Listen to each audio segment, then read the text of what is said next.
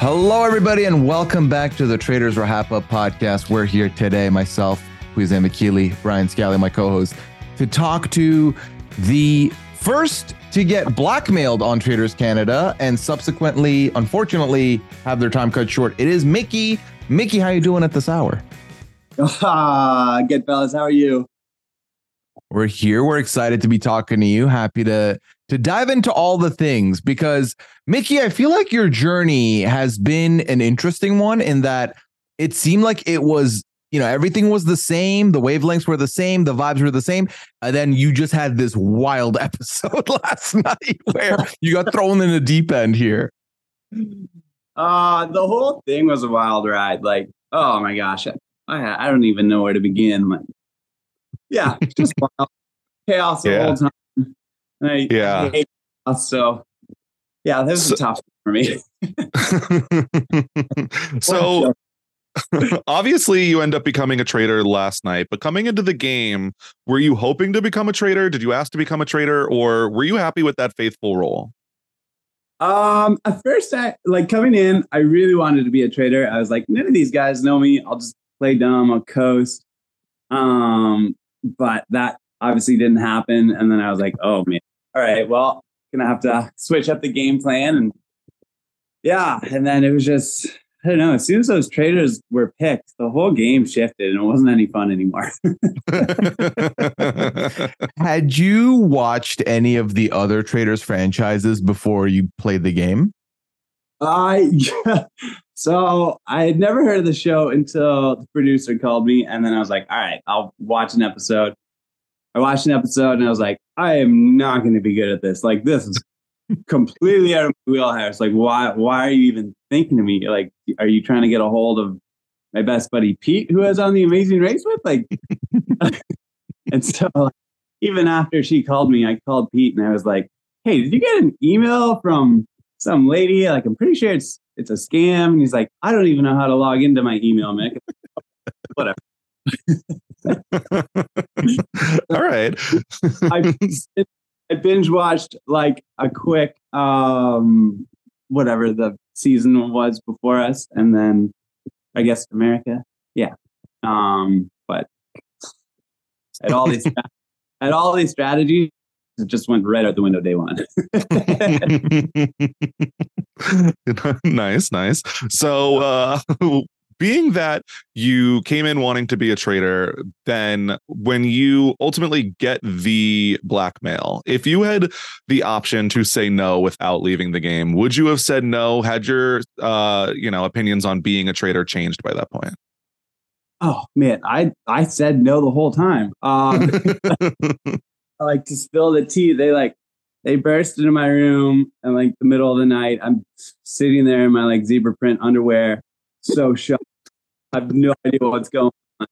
And they're like throwing my pants at me and my shirt, and they're like, come now. And I'm like, I don't want to go with you. And they're like, you got to. And it's like, can I say no? Because we went to this whole thing where if we got a traitor, if we went to the banishment table the night before, there wouldn't be a murder. So technically, if I say no, do I not get murdered? And they're like, no. And I was like, this is dumb.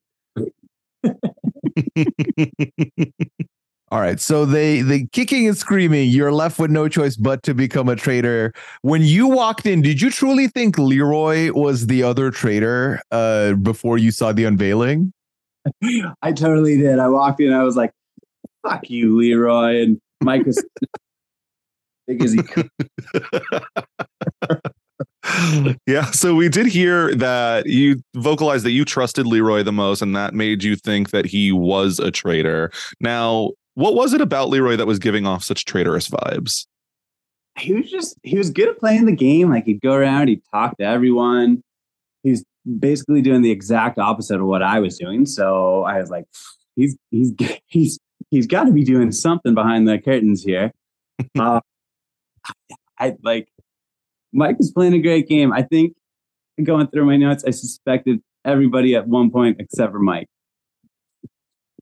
Incredible. Yeah. So then would you say then throughout the game, you had the closest bond with Leroy? Who would you say your closest allies were at that point? Okay. at that point or like throughout the game? Give me both, whichever one. Yeah, I'll take them. I mean, like right off the hop, taking it way back, I guess. Like Gerp and I, everybody was making alliances.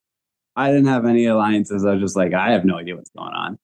But going into the round table, number one, I was like, Gerp, if you vote for me, I'll vote for you. We'll like, it'll be cool. Then nobody's mad at us. And he was like, that's amazing. But he wasn't going to do that. So I guess it didn't really make the cut. But I ended up voting for myself for the first round table. Oh. Yeah. And then production came out and stopped it and was like, you can't do that. You're an idiot. And I was like, oh, okay. Well, I guess I vote for you, Colin.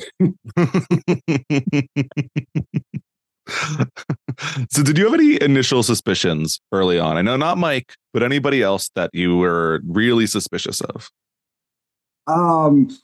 Number one, I think, I mean, I was going in to the game kind of as a save my own ass type of strategy. Like I knew there was going to be traitors there to the end. I really wasn't out there to get any traitors. I was just trying to survive. I was like, there's no good traitor hunters that make it to the end. Like, what are you doing? Putting your name out there and going after everyone. I don't see that strategy. So I was like, yeah, I'll just hang out. But yeah, I thought Rick could have been one. I think I was even calling him Slick Rick, and I feel bad about that now. But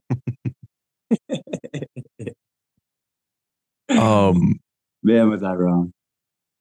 So then, when we go to the round table last night, it like you're coming in voting Leroy. Did you have any indication or feeling that your time might be up at this round table, or were you feeling safe?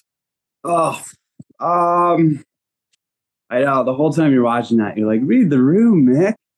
But I thought I was kind of safe. I was thinking, I don't know what I was thinking. I was like, we got to split up Leroy and Gerline. And I didn't think Mike was going to vote for me like that night. I thought for sure he was going to keep me around to the final episode and then get rid of me. Like that's what I would have done. But, and I had no idea where Donna's head was at. Donna was just Donna.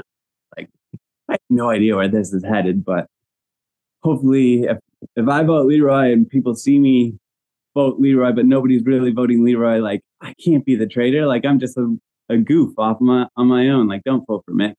But that didn't really work. Yeah. So because we do see you seemingly hide from Mike that Trevon is bringing up his name and deflect into saying that he is targeting Leroy at one point. Did you trust Mike mostly through this, or were you thinking like he's gonna come for me and I have to keep some pieces on the board? I trusted Mike, but I also thought like he would keep me around to the end and then kind of like squash me. So that's where I was headed at. I didn't think he was going to vote for me that night. But I was kind of blindsided by everything going on the whole time.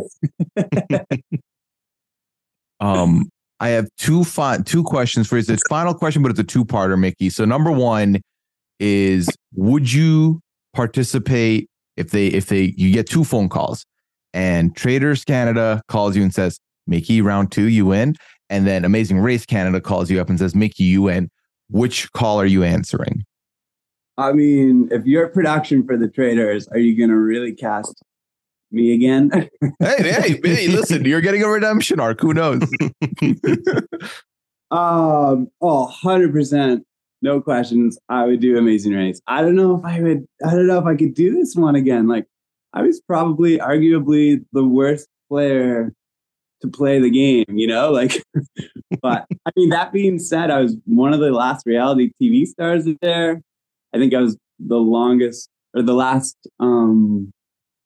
reality winner to stay on the show. True. So maybe I'm not that bad. I don't know. It's pretty awful. I mean, listen, Mickey, don't sell yourself short, because if they brought you back, people would come in with that perception of Mickey doesn't know what's going on. And you, at this point, have watched everything. You studied the tapes.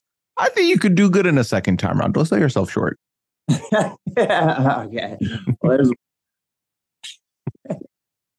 All right. Well, thank you so much for giving us your time, Mickey. We do appreciate it. Your energy is great. I'm feeling happy right now just talking to you. We hope you have fun no matter what the next adventure brings. And we thank you for giving us your time. Thank you guys so much. Of course. Take care. Take care.